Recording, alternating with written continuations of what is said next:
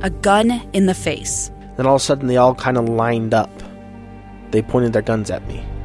And this is the point where I thought, I'm going to die today. Started 2 years of horror for an American in Venezuela. They said, you need to give us your phone and get ready because you're coming with us. I'm Becky Bruce, and I spent a year researching and piecing together Josh and Tammy Holt's story about their ordeal in a notorious prison. That's when everything started to turn bad. We had another pound on the door. Boom, boom, boom. And there was the police once again. You can binge all of the episodes of Hope in Darkness on kslpodcasts.com or wherever you get your podcasts.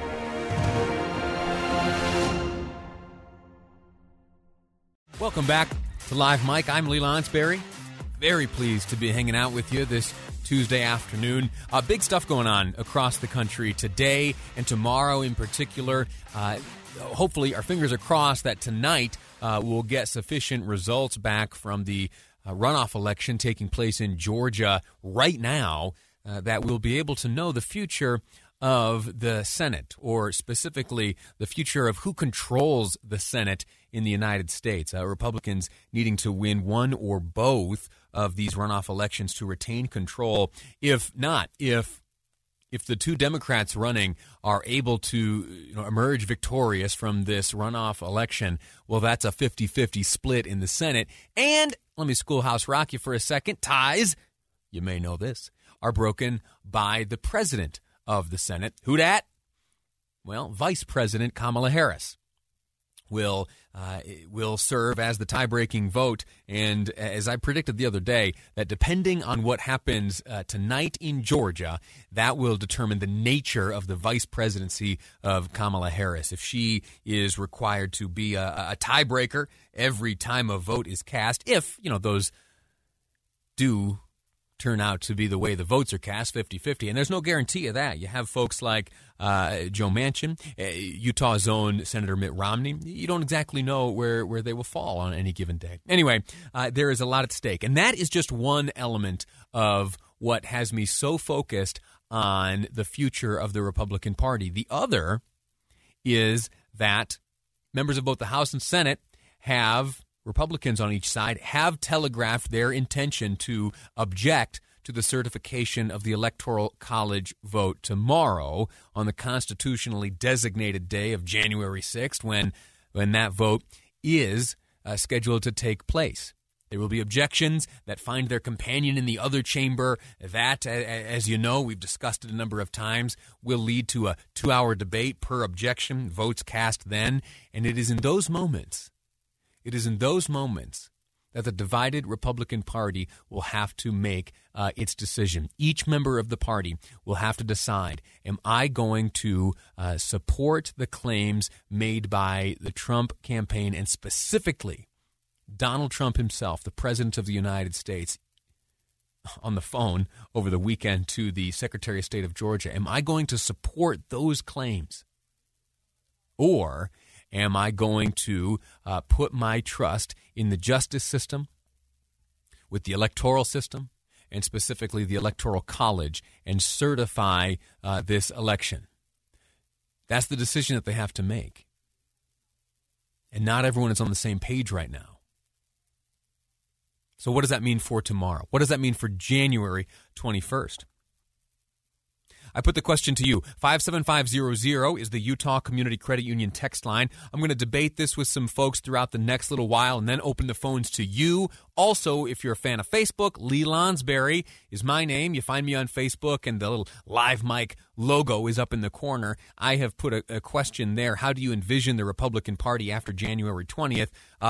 Dozens of responses thus far. I'll share those with you later on. But right now, let me welcome to the program someone who is quickly becoming one of my favorite writers at the Deseret News. We've spoken to him here on these airwaves a number of times. Samuel Benson has a new piece out titled "The GOP's Identity Crisis is About to Get Messier." First, Sam, welcome to the program. Thanks for joining me. Of course, Lee. Happy New Year to you. Yeah, same to you. Tell me about your headline. The GOP's identity crisis is about to get messier. Define for me what you mean by identity crisis, and why is it about to get messier? Yeah, well, I think first and foremost, it's an interesting predicament that the GOP finds itself in. I mentioned in my piece that I think this is the most consequential week in terms of the future of the party that they've had since the week of the election, the beginning of November. And the reason I say that is because you have President Trump, who's been fighting against the election results after the leaked phone call he had with Georgia election officials last weekend as well. You have a president here who's denying the results. You mentioned that he's fighting against the Electoral College, the electoral system. I think he's fighting against the voice of the American people as well. He lost the election. William Barr has said that. Committees have said it's the most secure election in the history of the United States.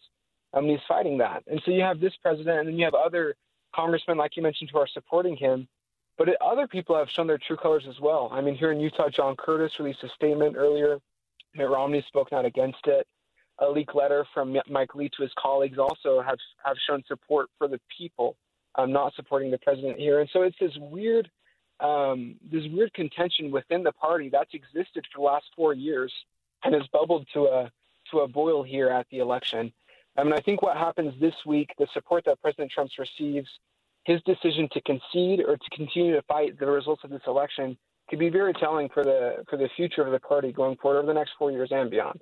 Do you imagine this division, which will define itself tomorrow in the votes cast by Republicans, Democrats as well, but we're focusing on the Republicans right now as they find themselves really on two sides of an issue. Will that division, will the distinction made by which way you vote as a Republican in Congress tomorrow, will that have a lifespan that carries deep into 2021, 22, and when those members of Congress return and ask voters for their vote, do you think that it'll be an issue, or will this be one of those blips in history that goes away?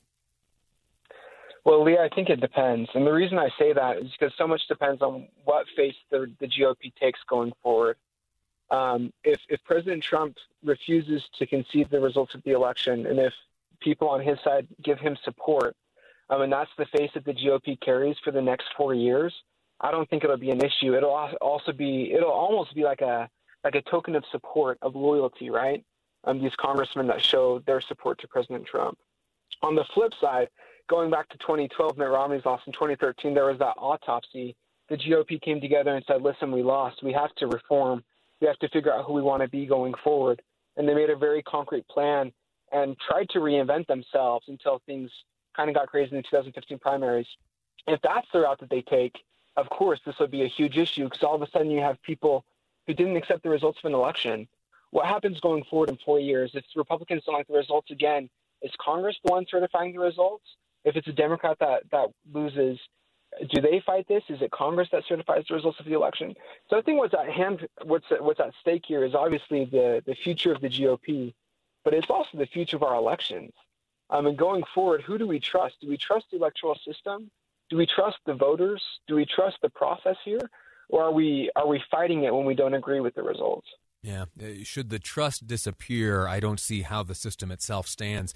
Let me just shift gears here. We have about 30 seconds left. I wanted to make sure I got to this. In your article, you quote Barry Goldwater from the early 1960s. He wrote the following sentence: "We cannot allow the emblem of irresponsibility to attach to the conservative banner." Again, we cannot allow the emblem of irresponsibility to attach to the conservative banner. Why is that applicable today? Yeah, well, I first read that in Jeff Flake's book, The Conscience of a Conservative, which he wrote almost in a response to what's going on right now. And Jeff Flake also writes in that book, it's no longer enough to be conservative, you have to be vicious.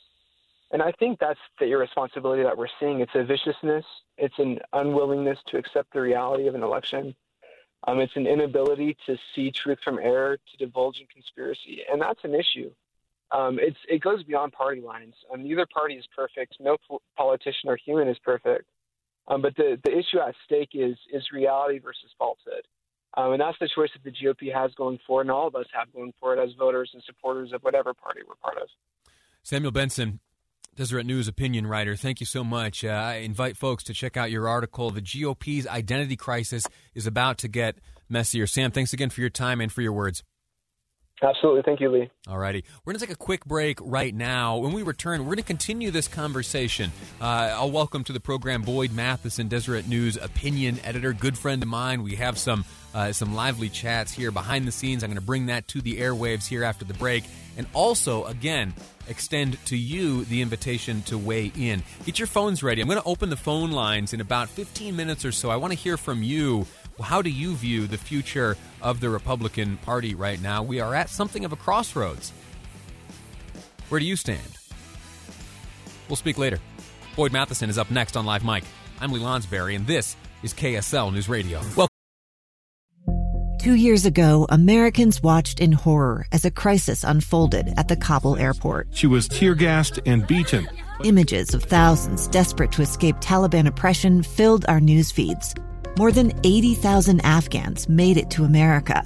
But the story didn't end there. It was very cold. There was no power, no heat. Who would help our newest neighbors? I'm Andrea Smartin. In Stranger Becomes Neighbor, you'll hear the stories of some remarkable refugees who left their homes and their dreams behind, only to start over from zero. Their only possession was 3 blankets. And you'll meet Americans who stepped up to help them. You want me to come when you deliver your baby. What can one person do in the face of an international disaster decades in the making? That's Stranger Becomes Neighbor. Find us at kslpodcast.com. Follow us on Apple Podcasts or anywhere else you listen. Welcome back to Live Mike. 1:37 is the time here at KSL News Radio. There is strength in numbers. That's the saying, right? There is strength in numbers. That's true in warfare. That is true in business. And it is especially true in the United States Congress. It is, at the end of the day, a body of government controlled by who has the largest numbers. On the House side right now, while the margin has narrowed a bit since the last election, Democrats control the House. On the Senate side right now, at least, it is the Republicans that control the Senate. Now, that question is up in the air right now as far as who will gain that control. Will the Republicans maintain it, or should both Democrats in the Georgia Senate runoff race, should they be victorious, then that balance of power will shift if you then factor in President of the Senate Kamala Harris, Vice President of the United States. Where that leaves us, if you combine also the other issue we've been discussing throughout the morning and the week thus far, which is that tomorrow Democrats in the House and Senate have a decision to make. Are they going to vote to certify this election, or will they step on the side objecting? So with those two questions, I am naturally led to an even larger third question, which is, what is the future of the Republican Party? And getting back to the issue of strength in numbers, I don't see how the next few days shape up in any way other than to diminish the unified numbers within the Republican Party. I see the numbers dwindling, or at least being fractured. And what does that mean for the party? We had a chat with Samuel Benson. I mentioned one of my ever more so recently favorite writers at the Deseret News. You can check out his article. Another man who I respect greatly, host of Inside Sources here on KSL News Radio and opinion editor of the Deseret News, Boyd Matheson, joins me now to talk about the future of the party and how and what's going to happen in Georgia may factor into all of this. So, Boyd, sir, welcome to the program. How are you?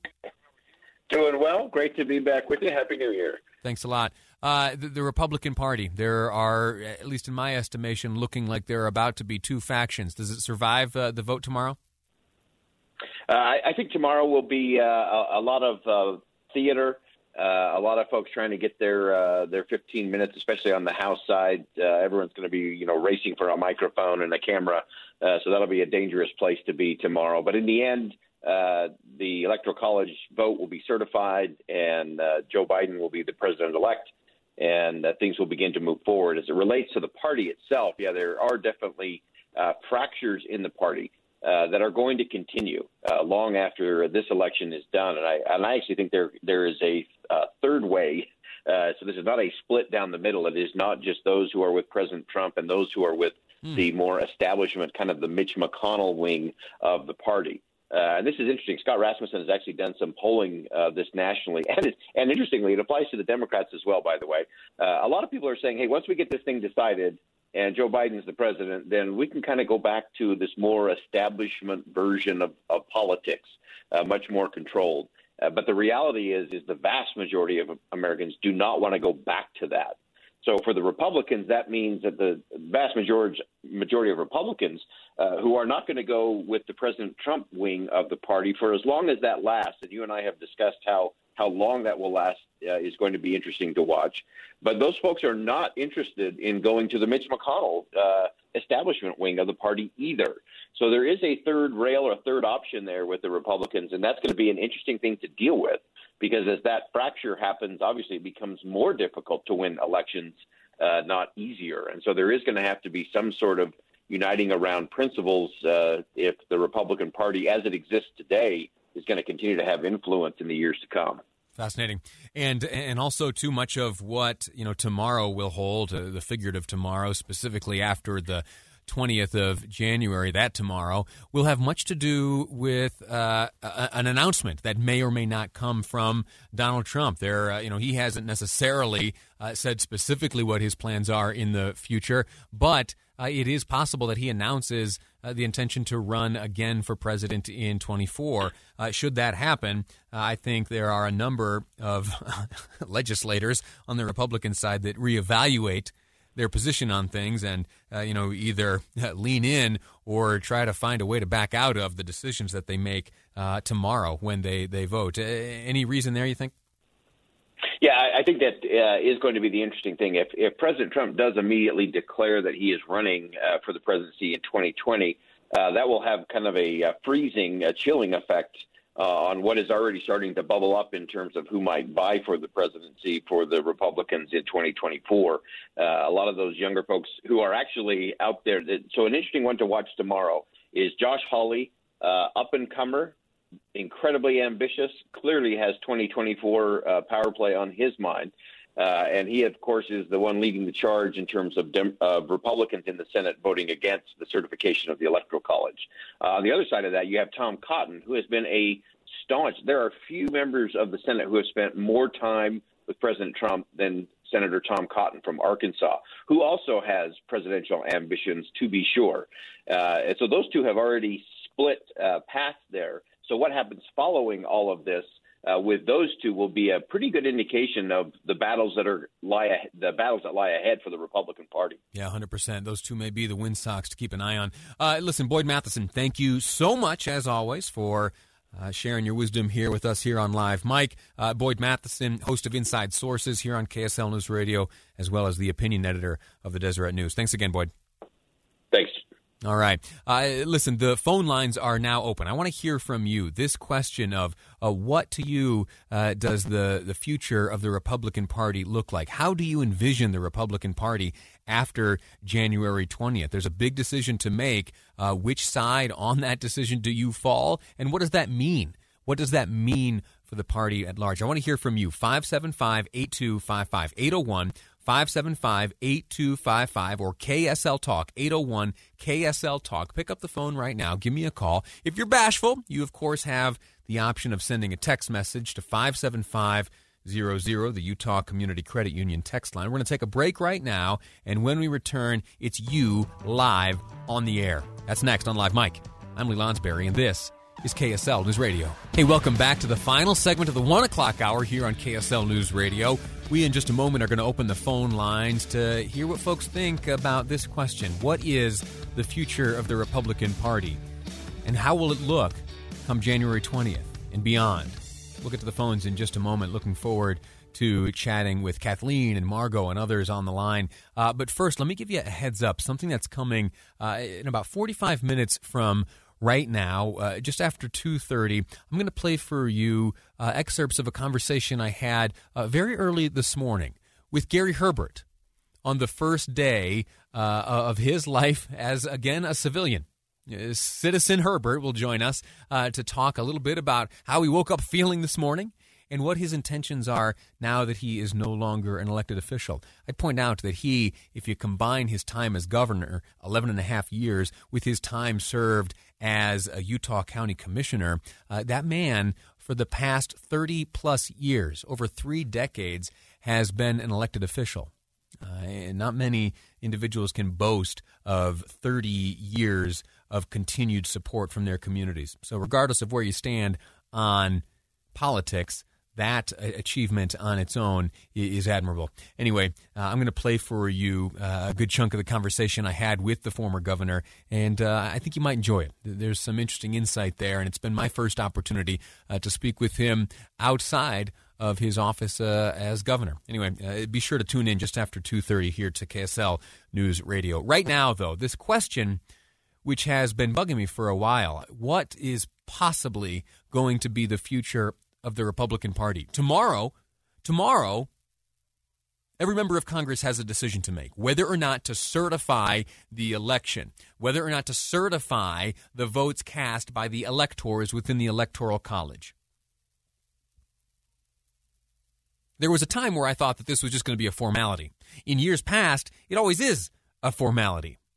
I was in Washington, D.C., working, just a few steps away from the floor of the House of Representatives, the place where these votes are to be cast. And during the last presidential election, when the constitutionally assigned date, constitutionally designated date of January 6th, once that rolled around, I didn't even know something special was happening. Because most years it's not special. It's a check of a box. Well, this year it is very much different.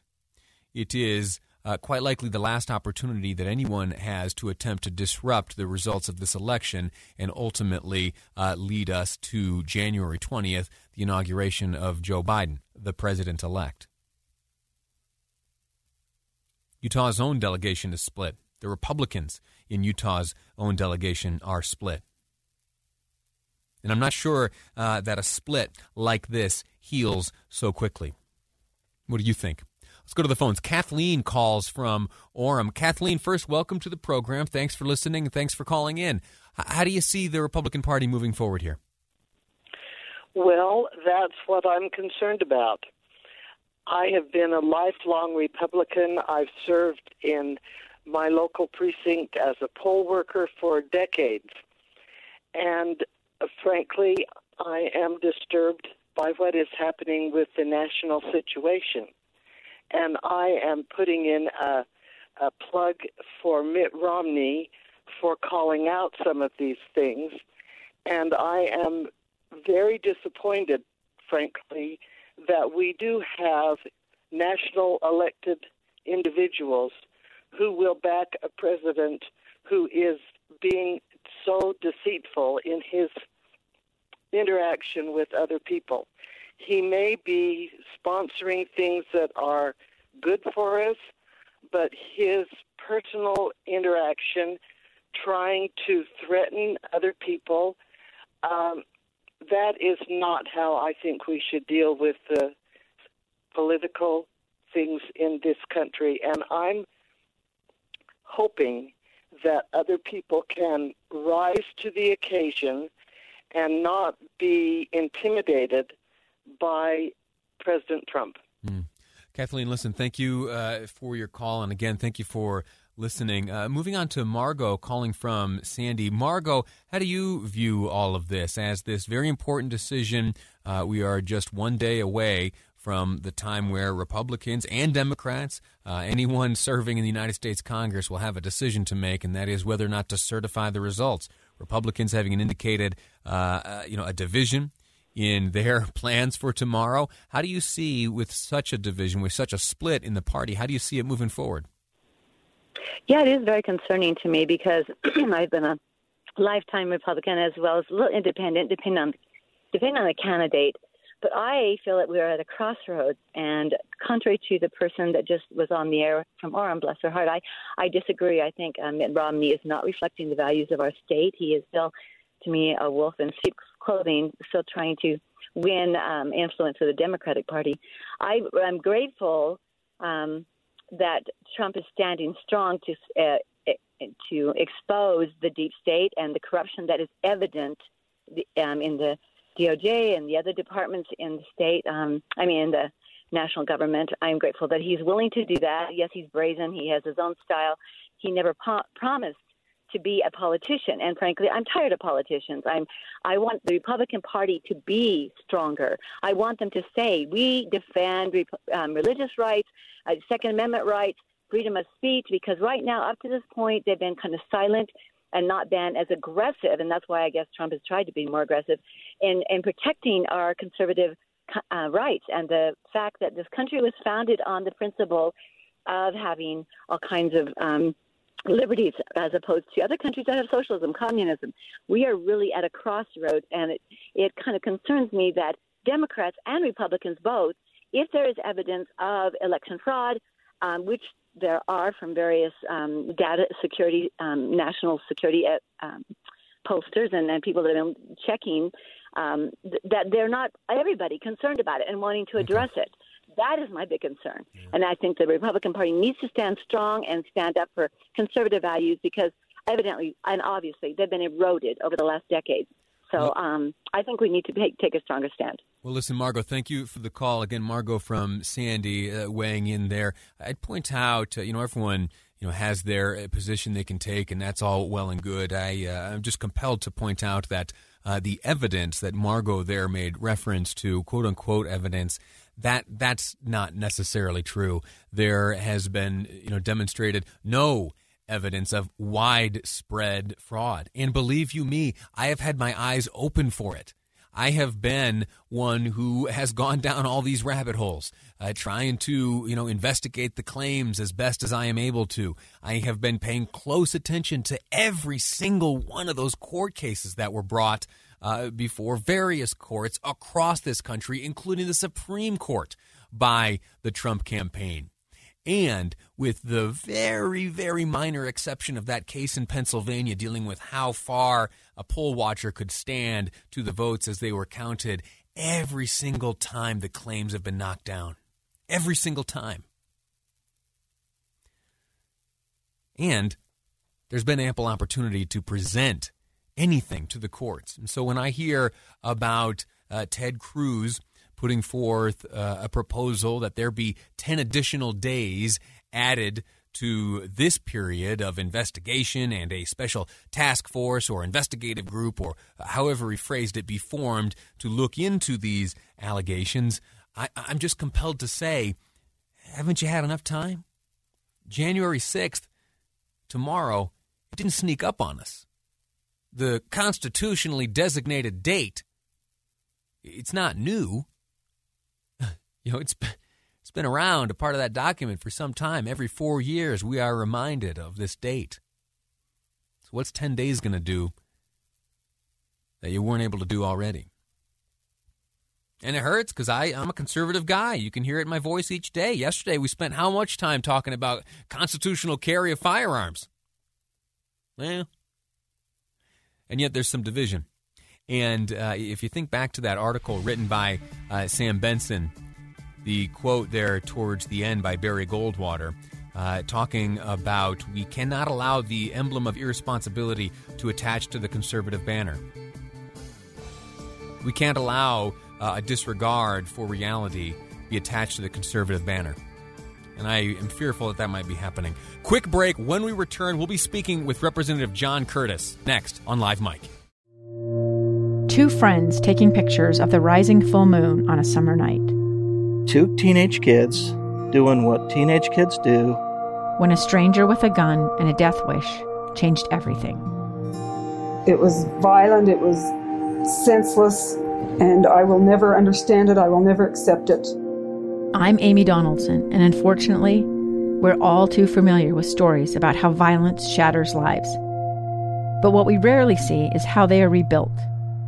In a new podcast, The Letter, we relive tragedy, but only so we can hear the rest of the story. The struggle to reclaim lives, the realities of grief, and the possibilities of forgiveness. I believe in miracles. Sometimes I thought, there are no miracles. Yeah, there are, and this is a big one. Follow The Letter at theletterpodcast.com or wherever you get your podcasts.